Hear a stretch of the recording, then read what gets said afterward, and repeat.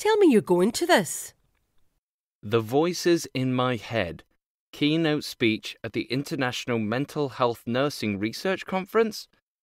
I think I'll pass on that one. Pass on what one? I don't believe it.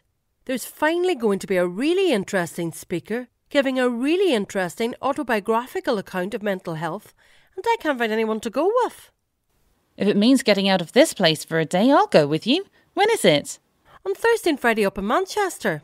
It's about mental health, and the main aim of the whole conference is about improving the life of people with severe mental health problems via better psychosocial interventions.